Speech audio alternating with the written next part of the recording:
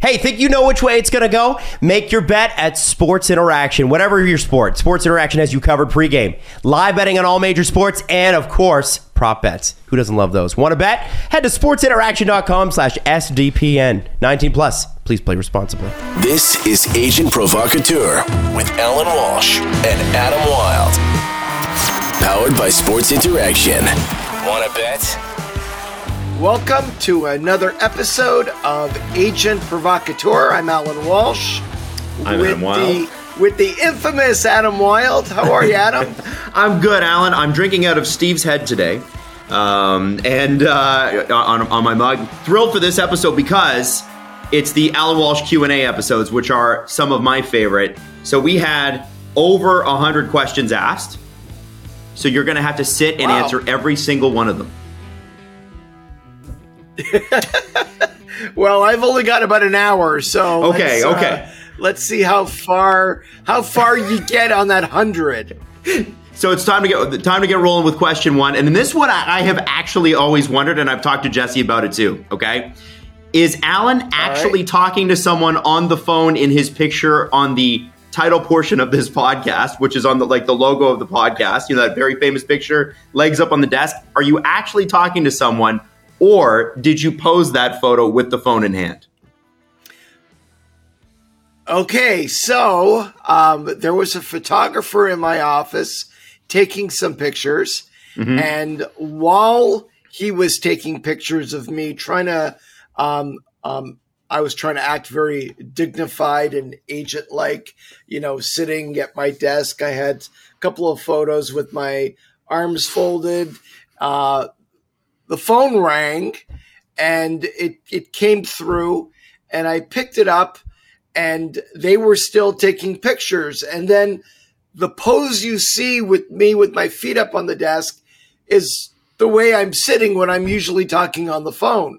And so the answer is yes, I was talking on the phone with a client at the time. Although nowadays that photo is quite old. I don't want to date how old it is, but nowadays, I don't think a client would ever call my office line. Your office is basically, your cell phone. There are times when if we take a pause recording this, or we're waiting for a guest, or, we've been on the air for, an hour or something like that, and Alan won't look at his phone for that little bit. And you can imagine the messages are piled up. And there's sometimes, Alan, where you kind of, you look at your phone and you could just see your face go, like something's happened, right?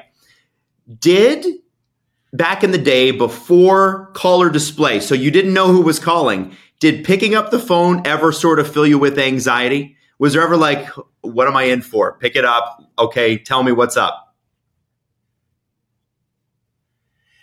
You feel anxiety every time the phone rings, whether it's first of all, I never answer an unknown caller, or unless I see who it is, I never ever answer. I think the last time I did was the time you called me when I was sitting on the beach back in July a couple of years ago, and boy, have I regretted that. But no, seriously. I very rarely ever pick up a phone if I don't know who it is. Back in the day, there was dread. I mean, here's the deal, right? We're agents, but really what we are is firemen, right? Because if you have a thriving business, let's say you represent, like I do, 40 plus players in the National Hockey League and a number of players, playing in junior, you're advising some guys in college, players in Europe. Just by the odds of the number of players you're working with on a daily basis, somebody is in crisis all the time. It'll go from, one day it could be this player. The next day it could be another player. Somebody could be dealing with an injury. Somebody could be dealing with not playing. Somebody could have a personal issue. But you're literally a fireman with a hose on your shoulder, running around, putting out fires. You don't feel like an agent. I mean, the actual act of negotiating contracts happens in a very tight window of time, usually in the off season. Sure, you do deals sometimes during the year, but they're much rarer than, contracts once the season's over, contracts once you go into free agency, negotiating through up to a salary arbitration hearing, up to, training camp. And that's basically it for negotiating contracts. Okay. Now comes the problem solving and the putting out the fires. Okay. And that's what you're doing a majority of the time. So from now on, maybe we have to change the name from Agent Provocateur to Fireman Provocateur, because it really feels during the season that the one thing you do more than anything else is put out fires. Right. And yeah, I mean, it's you just never know what's going to happen. And every day, very, very different from the last. And I'm sure that's part of the job that is exciting, Alan, but I'm sure there's days where you go, man, I just don't need this today. Well, that's the stuff you don't control, right? And I try to focus on the things that I can control. Now, what I've always done is I've made myself available to clients, and really anybody who needs to talk to me, whether it's a GM or somebody else. Like, they know they can call me any time of the day or night. There's never a concern like, oh, I'm sorry to bother you on a Sunday, or, gee, it's 11:30 p.m. where you are. If you're on the West Coast, I hope I'm not disturbing you. People just call because they know, I'm always available. Right. Which I love. So, Alan, I'm going to ask you a question, and then I'm going to get to the question that at Smokes Indoors sent us, which I'm sure is it's a good name.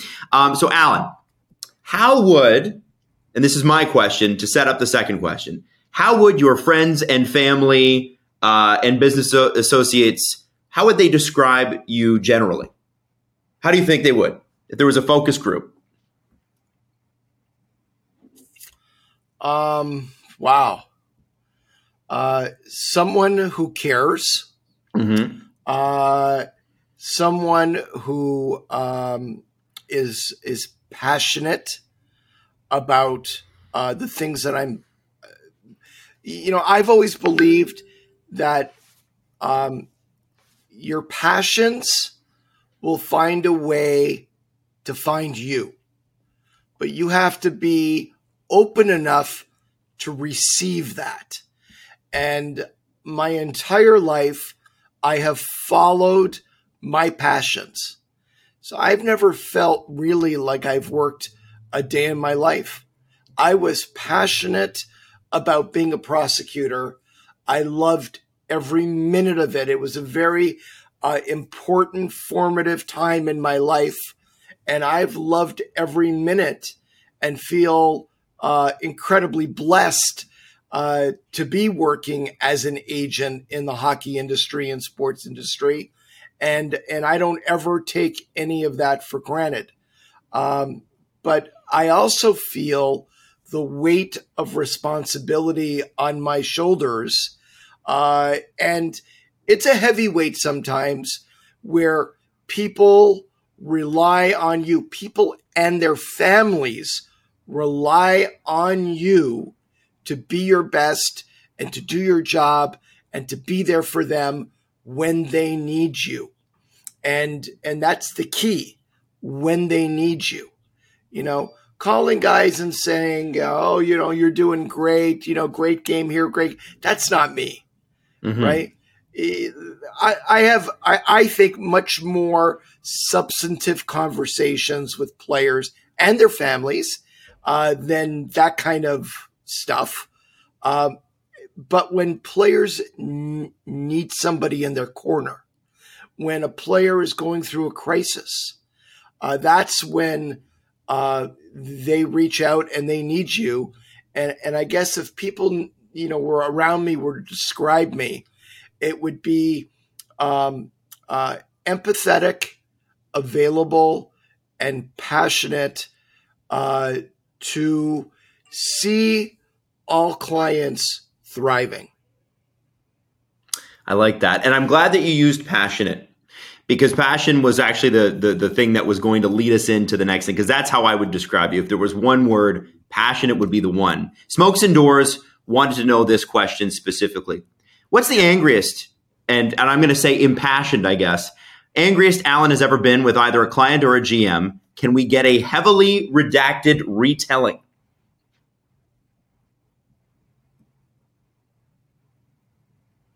Okay, let's pick client here. The angriest I've ever been at a client. I had a client drafted by an NHL team, and he was not present at the draft. And as most people know, approximately 1 week after the draft, most teams have their summer development camp in their NHL city that lasts 7 days. Mm-hmm. And the teams fly in to their city for the camp, all the players they've recently drafted, plus players they've drafted and may have signed even over the previous 2 years or 3 years. So it's usually 40, 50 guys are at development camp. Some teams might go a little bit less. Some teams, may go up to 40, 45, but somewhere in that wheelhouse.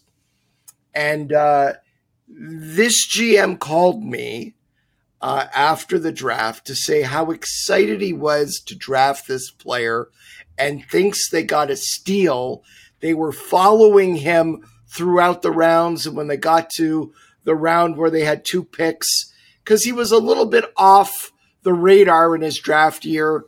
He was certainly going to be drafted, but more of a middle round guy than a top round guy, but a very intriguing prospect. So first thing the GM said, really want this player coming to our development camp. Sure, that's basically a given, right? You just assume he's going to be there. So I call the player and say, hey, I had a great talk with the GM. We got development camp coming up in 5 days. They're going to send an air ticket to me. We're going to have all the arrangements. I'm going to forward everything to you, and you're going to fly into the city, and everything's going to be great. He says, yeah, sure. No problem at all. And we come to the day he's supposed to fly. And I'm like, hey, just confirming, you've got the air ticket, you got all the information, you got the pickup information at the airport where you're flying into. He's like, yep, everything's all set, no problem at all. Great. I got a call from the GM the next day. Hey, Alan, where's your guy? I go, what do you mean? I go, well, we had, our crew out there to pick up 3 players who were arriving around the same time, and your guy didn't show up. They went to the counter and they wouldn't give any information. Where's your guy? Is he lost? Like, we're concerned about him. And I'm like, I don't know. I'll get back to you. So I call him and he's not picking up. And I call his home and no one's picking up. And I start calling guys I represent in his age group, asking if they know where he is or how I can reach him. And somebody gave me his girlfriend's phone number. So now I call his girlfriend and she answered. And I said, hey, it's Alan Walsh calling. I'm so-and-so's agent. Do you happen to know where he is? And she says, yeah, he's here. Hold on. And he takes the phone. And I said, where the hell are you? You're supposed to be. Is hell the word you used, or in was the it airport? Okay, well, wait. He tells me he's on a beach in Croatia. And I said, what the fuck are you doing on a beach in Croatia? And he's like, I haven't skated in a while. And, it's my summer. And I just, my brothers were going to Croatia and driving. So I just thought it'd be a good time for me and my girlfriend to go out and spend a week on the beach in Croatia. And I absolutely lost my mind. I was like, you listen to me and you listen to me good. I'm going to tell the GM that you missed your flight. You're getting in your car and you're driving right fucking now back to your city, and you better be there tomorrow to get on that flight and fly to your NHL city. You better. And he's like, I don't want to go. I was like, what do you mean you don't want to go? You just got drafted by the NHL team. He goes, I'm on the beach enjoying my vacation and I'm not going. And I am screaming at him. Like, I don't think I've ever yelled like that at a client in my life, ever. To the point where I was home and my wife was like, what the hell is going on with you? The entire house was booming. Anyways, reluctantly, he got in his car with his girlfriend and one of his brothers, drove, I don't know, like 11, 12 hours back home, grabbed his stuff, made the flight the next day, flew to his NHL city. And I just said, yeah, sorry, he missed his flight. Let's rebook him tomorrow. He didn't really miss anything with the camp because they brought the guys from Europe in a day early to acclimate. Okay. So he kind of got there in time to start. And right after the camp, they signed him to a 3-year entry-level contract. And he ended up having a long career in the NHL. And it's something that we always laugh about with each other, about how he didn't really know me that well at the time. And here I was, this guy on the other end of the line screaming at him. I mean, I don't know. And I had totally lost it. But he ended up going. He ended up doing well. He got an NHL contract and played in the NHL for many, many, many years. That's amazing. That's amazing. What a story. I think there would be a lot of people that would have written that player off. Oh, he's lazy. Oh, he doesn't really want it. Sometimes you're just young and stupid, I think, right? Young and stupid. I'm sure you've dealt with some young and stupid in your day, Alan. Okay, so I think the one I want to talk about next, and this is a fascinating one. Could Alan explain the differences in pressure, if there are any, of a large court case? Because Alan, I almost called you a broadcaster, a prosecutor in LA, yes, versus contract negotiations on behalf of a star player who's in that 28, 29, 30 years old, going to make big money contract scenario. And so, is there any difference between the courtroom? Are there similarities? How would you describe it? The greatest similarity, and one of the greatest things I learned as a prosecutor, was the importance of preparation.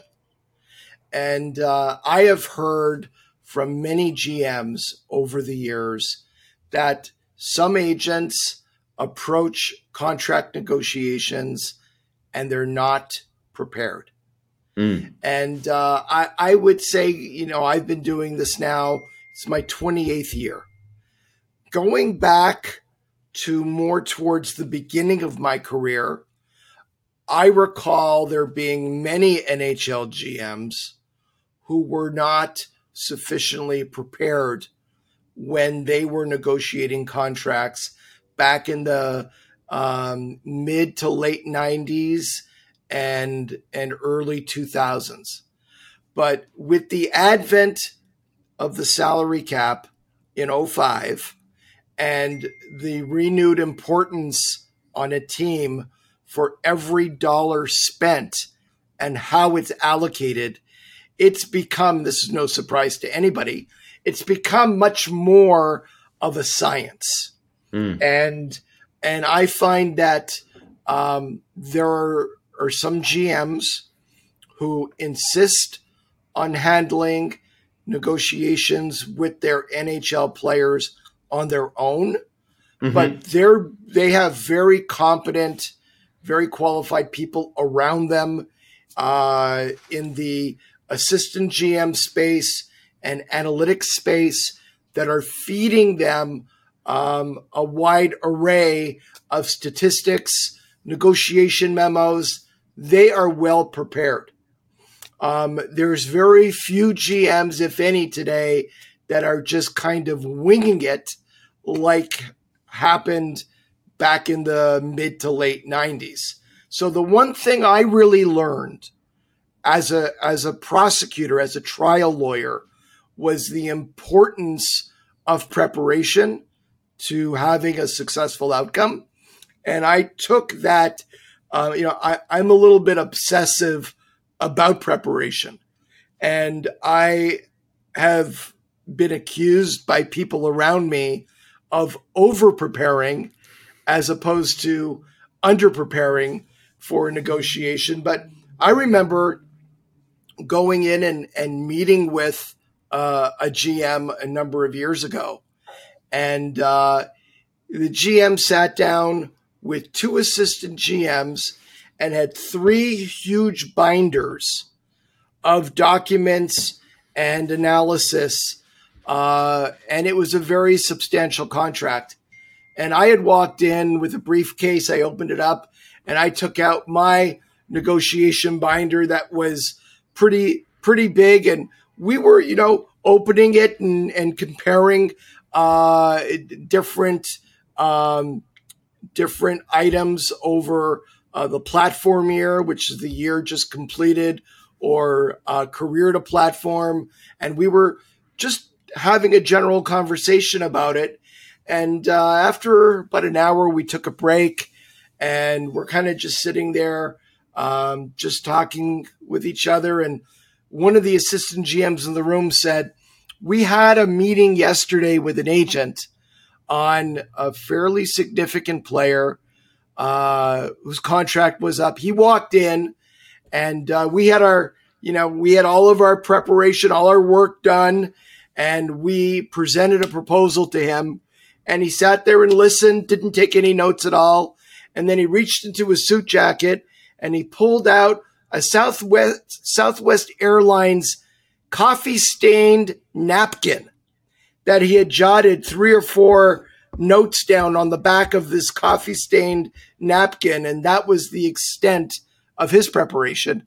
And then everybody started laughing in the room. It's something I never forgot. Wow.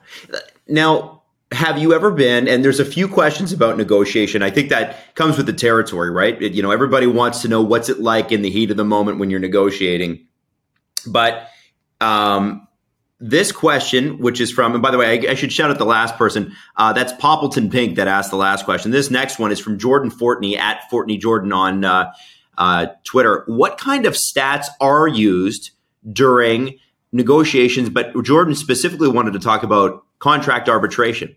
So when you're actually you got an RFA, you can't come to an agreement with the team, you go to arbitration, which I hear it can be a nasty process. Are they the basic kind of goals assist stats, or are they advanced stats?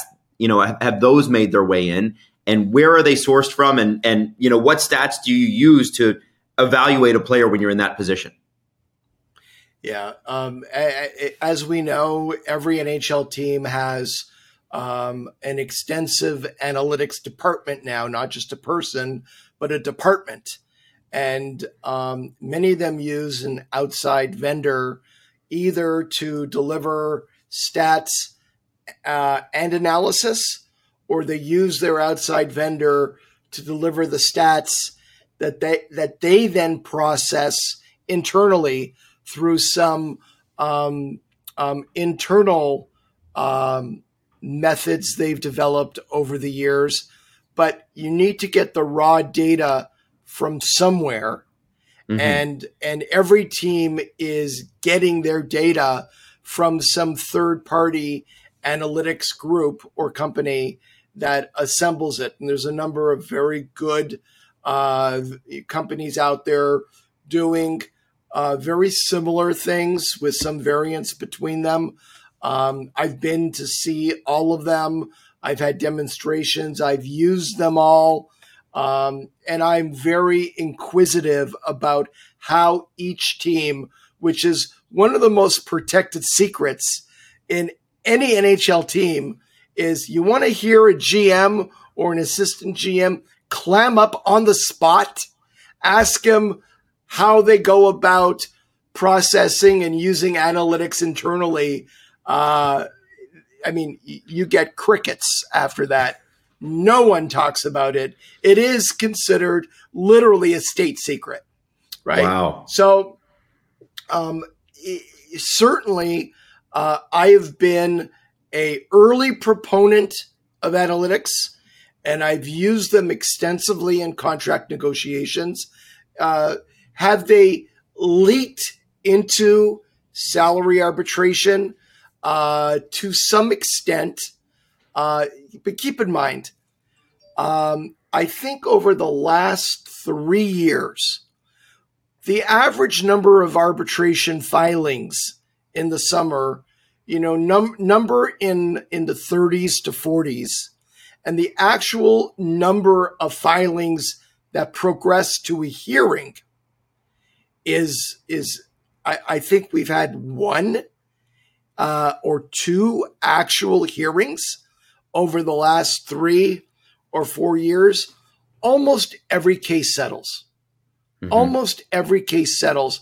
And that's a more recent phenomenon. Go back 10 years and there was much more of a likelihood that a arbitration filing could actually end up going to a hearing. Sometimes in the past, I've had arbitrations settle as the hearing is getting started. Mm-hmm. Sometimes in one situation, we settled the arbitration right when the hearing ended. So we put on the entire arbitration, and right when it ended, we made a deal. There's been an amendment to the new CBA that most people are not aware of, and that is once the hearing commences, you cannot settle your case. Once your hearing starts, it's going all the way, and the arbitrators will issue a ruling, and that ruling will be binding on both sides. You cannot, midway through the hearing, make a deal. Even if both sides come to an agreement too late, the moment the hearing starts, all offers are off the table and you cannot make a deal. And I think that change was meant to further encourage deals as opposed to hearings. I see. Okay. As you always say, deadlines clear the mind, right? When you get down to that deadline, you just get the work, you just get it done, and both sides have to compromise and probably not be happy all the time, right, Alan? Exactly. Everybody has to put a little bit of water in their wine when they're making those kinds of deals. It's a completely different animal than a free agent contract, which in its purest form is an auction to the highest bidder. In its purest, simplest form, as opposed to arbitration, where you really have to be willing to show some flexibility. And yes, there are different leverages that apply on each side, and each case is different, but everyone's going to have to put a little bit of water in their wine to get those deals over the finish line. West Hawk 9 wants to know, and this question has to do with how teams are starting to attract players, especially bigger market teams. They're starting to attract players with money that doesn't necessarily come from the team. So this is something that the Leafs were rumored to have done years ago when Steven Stamkos became a free agent. Other teams have talked about this, but West Hawk 9 on Twitter wants to ask, could this work? And you don't, I'm going to name a specific player and a specific ownership group, but we're going to speak generally because Alan, we know that you can't speak directly to a specific situation in this case, but could this work? Ryan Reynolds becomes a part of the Senators ownership. The Senators offer Tim Stützle for his extension a 5-year, $25 million contract. So he gets $5 million a year from the Senators. But on the side, Ryan Reynolds' company, Aviation Gin, signs him to a 5-year, $2 million per year contract. So he is getting extra money. He's not having to pay the 30% escrow or whatever it is. It's a very high number. And the team can then go out and spend on other players.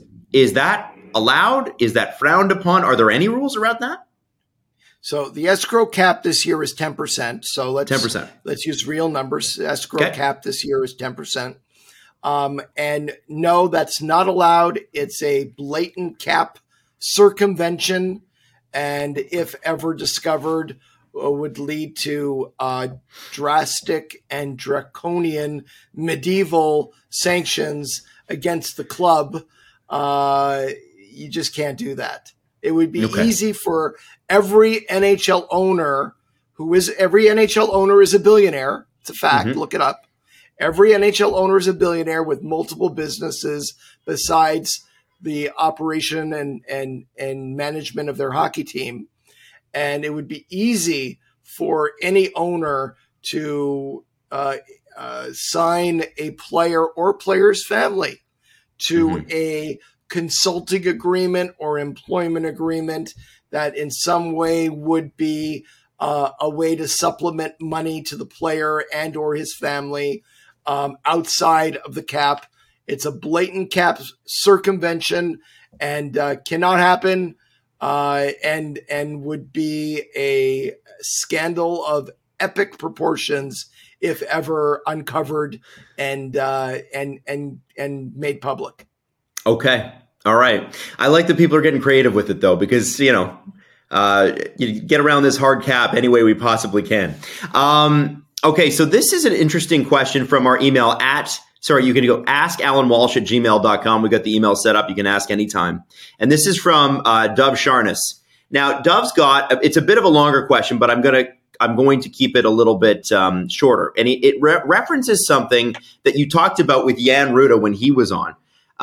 He said basically on that Jan Rutta episode, Alan mentioned how he and Rutta had picked Chicago to sign with after studying their depth and evaluating his chances of making the lineup. And this got me thinking, how would you approach a situation where you represent two free agent players who have similar skills to offer a team? But let's say, and in this case, it could be two goalies, it could be two defensemen, two forwards, where let's say if it's in a goalie situation, one goalie's going to sign and be a backup. But if your other goalie signs with the same team, that could bounce your first goalie out of that spot. Or if it's a defenseman who's going to be a 5'6", and then that team signs another defenseman that could be a 5'6", it could bump your guy out, but you represent both.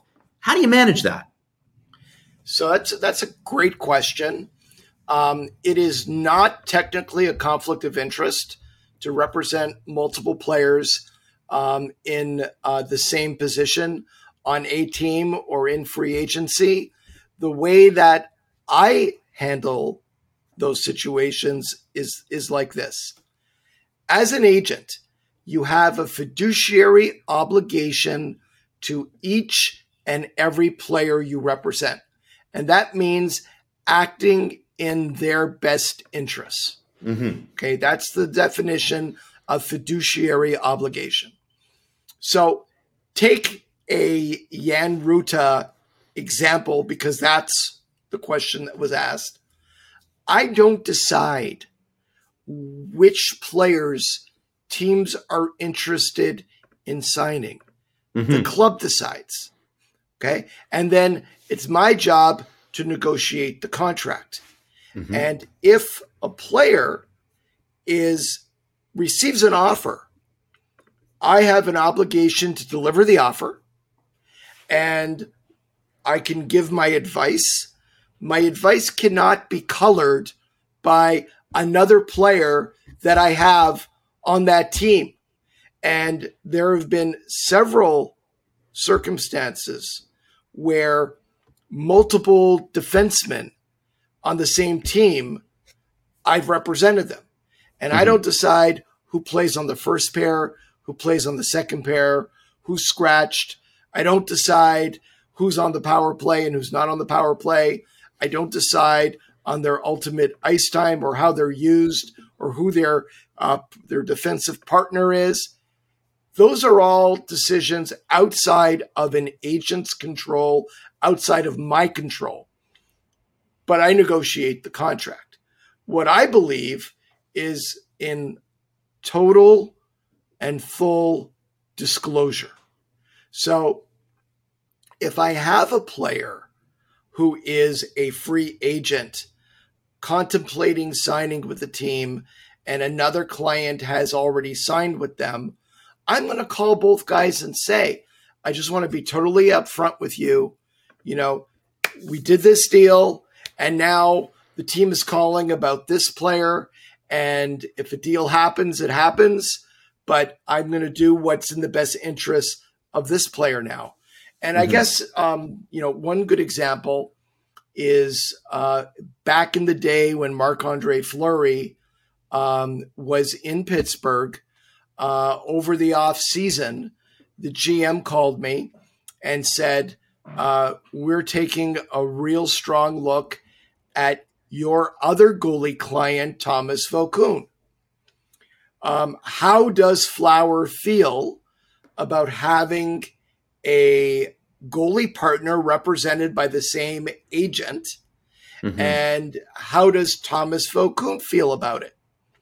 I didn't answer because I think the answer should come from the players, not from me. But I called both players. They had great respect for each other. They both said they didn't see any issues having me as their agent. Both goalies were comfortable, but we had that discussion. And at the time, Flower had been in the league a number of years. Vokoun was a veteran goalie, had been around. He knew that I don't decide how many games he plays. I don't decide who he plays against and so forth. But what ended up happening, and I guess it was fortuitous, is they became great friends with each other. And having the same agent became just one small touch point in a friendship that developed between them of Flower would go over when Vokey wasn't playing to the bench on a whistle and, hey, what do you think about that last sequence? And they would compare notes and support each other in a very positive, constructive way. And I remember one time talking to Vokey, and he said, look, every goalie wants to play. I can't lie. I enjoy playing, and I don't enjoy sitting on the bench, but I absolutely love the guy, and it's my pleasure to support him, and vice versa. If Vokey was playing, his biggest fan in the building was Flower. And I think that's the way you navigate and manage those situations, by being upfront, being direct. You're not hiding anything. It only really becomes a conflict if you're not disclosing it. But if everything is on the table, I don't see there being an inherent conflict in what you're doing. Right. So it's fascinating to think about, because it's such a competitive sport. Very, very tricky, very interesting. Chris Chapman at 1000 Thought. instead of a presidential debate every 4 years, can we get a Walsh v. Bettman salary cap debate? We think ratings would be through the roof. What do you think, Alan? Would you be in for that? All right. I challenge Gary Bettman at any time he wants to come on Agent Provocateur and debate with me personally his triple hard cap salary cap versus a soft cap with luxury tax and meaningful revenue sharing. I'm on. Let's go. I'm sure he's just racing to the phone to go, Alan, let's do it. Yeah. Something like that.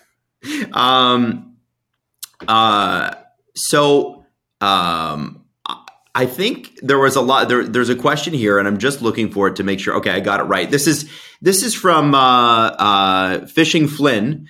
Hey, Alan, love your podcast. It's been very interesting to hear hockey from your perspective. I have two questions for you. Do you ever see a point in time where the CHL NHL agreement for players that are 19 years old be disbanded so that players can go play in the AHL after being drafted? And I think this person's specifically talking about North American players, because if you come over from Europe, you can go to the AHL. But if you come out of the CHL, it's either NHL or you're going back down to junior. And a lot of teams don't like that.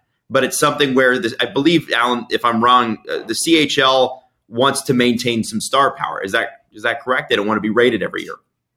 Yeah, that's a good way to put it. I think the biggest criminal fraud going on right now is that whole NHL CHL agreement for various reasons. But here's one of them: the NHL pays a significant development fee to the CHL for every player drafted. Okay. Oh, didn't know that. That's how junior hockey has survived all these years, is through, and the first ever development fee agreement was negotiated in the early 1970s. Between what was then the CAHA, Canadian Amateur Hockey Association, and the NHL. The CAHA was the forerunner of the CHL, and they were able to get this agreement and get money for ostensibly hockey development. Okay, but nowhere in this agreement are we looking at the best interests of the player. So, yes, you're 100% correct. A player drafted from Europe, okay, is eligible to play in the American League as an 18-year-old. And a great example of that is our favorite big Czechia defenseman, David Jiricek, who started off in the American League as an 18-year-old this year, is a point-a-game defenseman and the second youngest player to ever be selected to play in the AHL All-Star game. Okay? It's been, he went to camp, and the options were play in the NHL in Columbus, go to the American League. His CHL rights were owned by Spokane, or go back to Europe and play in a senior men's league, pro league in Europe. Those were the options on the table. Everyone decided the best place for him to start was Cleveland in the American Hockey League as an 18-year-old. It's a huge jump.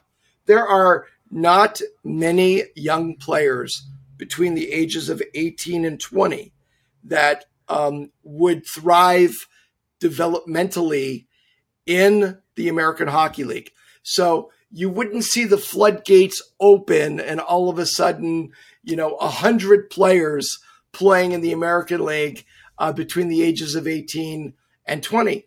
But with the CHL agreement, players drafted from the CHL are not allowed to be assigned to the American Hockey League, even if it's the best place for them to be.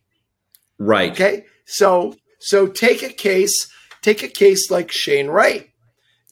you can Just make an argument that a player like that, the best place for his development would be in Seattle's American Hockey League team for the year. Now, they were allowed, based on him being scratched a certain number of games, to assign him to the American League on a conditioning loan for a maximum of 2 weeks. And you can do that one time per year. And you're still on technically the NHL roster. You're still part of the 23-man NHL roster when you're assigned on a conditioning loan to the American Hockey League. But they are prohibited under the CHL agreement to assign the player, Seattle is, to the American League for the year. But what if it's the best place for him to be for his development, which should be the number one consideration over and above everything else? And the CHL will not allow it because it's like they're our property. I had it explained to me once like this. These players are our greatest asset. And we can't allow them to just slip through our fingers and go to the American League. We can't allow that. And to me, like, why are we here? Why are you here? Why are we doing this? It should be above any other consideration the best interests of the player. So over the years, I've talked about fashioning some sort of an exception where every NHL team is allowed to assign one player to the American League in their junior eligibility years who are drafted from the CHL, one player, and make it even narrower, one player who has to have been drafted in the first round, right? And you can only have one player at a time assigned to the American League. Open the window just a tiny little bit for those guys that are really too good to be in junior and be challenged and develop properly and not yet ready to play in the NHL, and the American League is the perfect place for them to be. And every time I've talked about it, it's come back. The CHL absolutely refuses to go there. They won't open the door even one iota. And to me, that is reprehensible, because the only reason they exist is to develop players. And if they're not focused on what's in the best interest of the players, I have no time for you. Now, Alan, it's been floated, and Toronto, we got a taste of this with Austin Matthews, right? He went to Zurich for a year, made NHL money, made $1 million, and played instead of playing junior. Yep. Is there a future where players start to do that more often? Because A, it pays, and the CHL doesn't really. And B, and I'm not talking about everybody. I'm talking about the best of the best. And B, it avoids a lot of these situations. Well, one of the primary reasons for doing that is to avoid any CHL team getting their clutches into the player and then either forcing the player into the NHL the next year before he's ready and having a player playing 6-7 minutes a night, being scratched half the time, and how that impacts their development versus, their best case scenario, having a elite player return to junior that they can play 30 minutes a game and build around and try to win championships in the CHL. A lot of top prospects in Europe are trending towards going to leagues in Finland and Sweden and sometimes Switzerland, because they're regarded as better development leagues that allow opportunity for younger players to come up and play with the men to play on the senior team, right? So you'll have situations where 17-year-olds are playing in a men's league.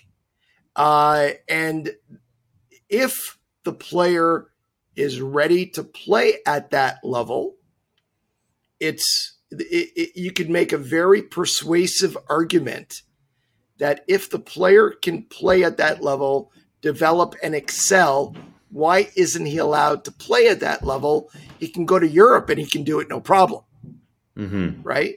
So I'm surprised, actually, more players don't do that. But in Europe, for example, there are lots of Czech players who go play in Finland when they're 17 and who are developed there. There's lots of players from other parts of Europe that go to Finland and Sweden, Czech players, German players who are looking for that opportunity to play with the men and get meaningful ice time. So it's definitely something to consider. Interesting, because it could happen more often. I guess there's nothing preventing it. The second half of their question has to do with an NHL fan's ability to watch the games. Now, Alan, the thing that's kind of been making the rounds on the internet lately is people aren't convinced that that executives who make these decisions are actually watching the games or are fans of the game themselves. Because if they were, they'd get frustrated by the same things we are. The second question here is, my question is something that affects me personally. Do the TV stations and the NHL, do you think they ever get rid of blackouts? I'm a Rangers fan. I live in Connecticut, and I literally cannot watch Rangers games on the ESPN app because of blackouts. It seems like such an odd and outdated concept, considering we're living in the digital age where numbers and scale are everything. Thanks so much for reading. What do you think? Yeah, I mean, I'm frustrated. Want to watch a LA Kings game on the ESPN Plus app, and if I'm based in LA, I can't get the game. This game is blacked out in your region, and there's been a lot of talk about that over the last couple of years. The NHL package that you could purchase, for example, Center Ice on DirecTV as an example. There's so many games now missing from that package, right? Yeah. That are exclusively on ESPN Plus or Turner. That the package is gutted and more expensive. So right, it's a rights fee issue, and I don't think that you or me or any of the other fans, frustrated fans who get this game is blacked out in your region, are going to be able to solve anytime soon.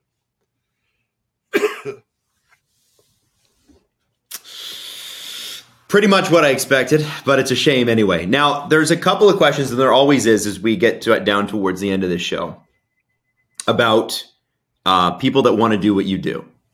And it's obviously not as glamorous as I think people make it seem, or it has been seen in the movies. But there is a question from a first-year law student here. Alan, James Dengate wants to know, what advice would you give to a first-year law student that is interested in player representation? Are there any specific classes I should be taking outside of the obvious labor, and employment law classes? And also, Sportsnet anchor Carly Agro has a similar question. She said, let's say you worked in sports broadcasting for a long time and you went with your gut and you went to law school and you had an interest in contract negotiations, such as the CBA. What's the best early experience? So not just the classes to take, but where to volunteer, where can I get experience on that sort of thing? Okay, so the one area of study in university that would probably be somewhat underserved with regard to wanting to be an agent in the future is psychology classes. And I would even venture into social work, dispute resolution, mediation, counseling, therapy, because really as an agent, yes, labor management relations. And, I've always been a big proponent of agents going to law school and being an attorney. I think it sets them apart from a lot of other agents out there. There are many agents who are also lawyers and many agents who are not lawyers. And I'm a lawyer. I have a personal bias. Right up front, I have that bias, but I think having the legal background that I have and the legal training that I have has been immeasurably valuable to me over the course of my career. But if there's one thing I wished I had done was really delve into the human psyche more when I was in college, and that's psychology. And I know in a lot of social work disciplines, there's a lot of counseling and individual therapy classes that I would have been well served to have taken classes like that and been exposed to some of those issues, because, you deal as an agent with varied clientele. You deal with,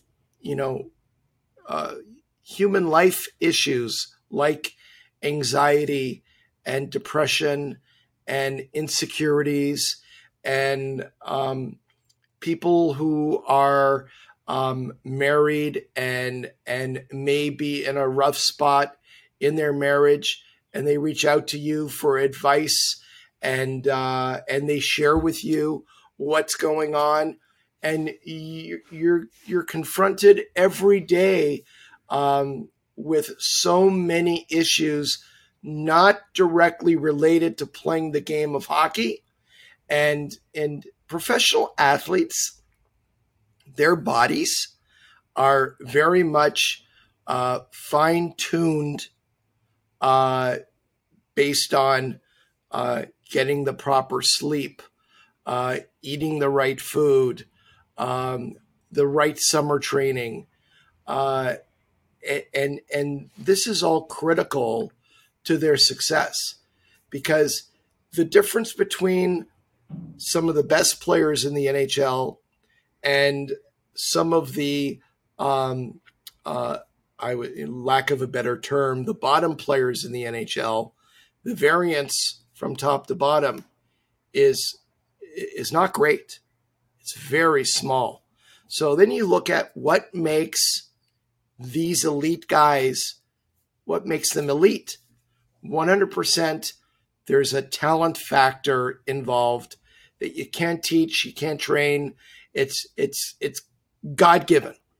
But once you get past that, right, how you take care of yourself, how you sleep, how you eat, how you train, all goes into a correlation of how successful the player ultimately is in their career. It's all performance related. And I think it's critical as an agent you don't always have the answers. And I tell players all the time, I'm not afraid to say, you ask a great question and I don't know the answer. But you know what? You know what? We're going to go get the answer together. And I think I'm smart enough to say, okay, I don't know enough about this topic, and I'm going to go now and research it, and I'm going to find out who the best people are in this space, and I'm going to become an expert in that area. I'm going to pick up the phone and call them and get educated to the point where I feel comfortable giving advice. And it might be, hey, here's the top person, regarding the question you asked. Let's hop on the phone with him together and get some guidance here. And your ego cannot be so controlling that you're not afraid to admit to a client, I don't know the answer, but we're going to find it together. Okay. I really like that, Alan. Last question today. And by the way, psychology is a surprising thing. I would never have picked that out, but when you explain it like that, it makes a lot of sense. The last question, really easy one, and I think you're going to have to do some math on this. Are you ready? I'm ready. How many games, professional and junior, do you go to over the course of a season, do you think? I would say in person, probably 60 games total. Okay. But keep in mind, I've got 4 screens at home. I've got 4 screens in the office, and I could put 2 games on each screen. And literally every day of the season, I have multiple games going on at the same time. And I can put American League games on a half screen with an NHL game. I can put a junior game on a screen with an American League game and an NHL game. Plus, there's software out there where you can 1 or 2 days after a game pull up an entire game of a player and watch all their shifts. Mm-hmm. So a player plays 18 minutes. I can go to the player's game from 2 days ago and run all their shifts in succession without touching anything further and watch everything the player did on the ice in his last game. And I'm generally watching almost every client's shifts. Early morning, I sit with my coffee, drink 2 or 3 cups of coffee. And if I didn't see their game live or watch it live, I'm watching all their shifts or a vast majority of their shifts a day or 2 later. And that's how I stay up to date on how players are playing. I genuinely enjoy following them.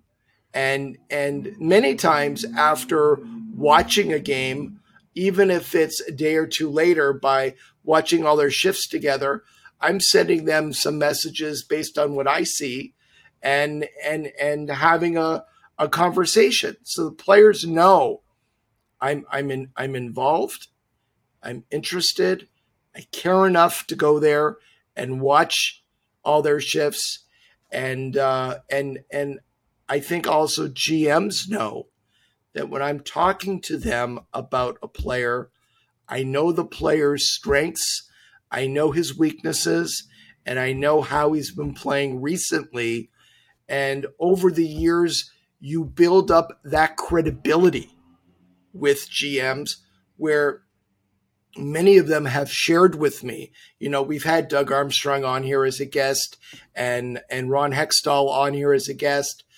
I spend a lot of time with GMs, and either on the phone or in person or having meals, and they share with me, Alan, I've got agents who've called in the past on a player, and I could tell they haven't seen the guy play in a year, and they just don't. I could tell by what they're saying, mm-hmm. and when we get into a discussion, they don't know their player, and it's a great way to lose credibility fast by not knowing enough to be able to.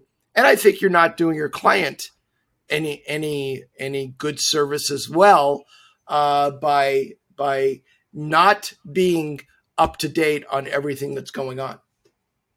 Wow. So it's a lot of time watching the game, huh? A lot of time watching hockey. Well, listen, Alan, thank you for the last hour. I love these episodes because I feel like people get to see you in the way that Jesse and I get to see you when we record these sorts of things. And, we pepper you with questions all the time as well off the air. And it's kind of cool to see kind of the inside of things. So thank you for your time. Love the thoughtful responses. And if you submitted a question, Thank you for submitting it. We obviously couldn't get to all of them. Like I said, we had over 100, but really, really appreciate it. And thanks so much for checking out the episode. This has been Agent Provocateur with Alan Walsh and Adam Wilde. Powered by Sports Interaction. Want to bet? Follow Alan Walsh on Twitter @WalshA. Subscribe wherever you get your podcasts by searching Agent Provocateur and hitting the subscribe button. YouTube.com/SDPN.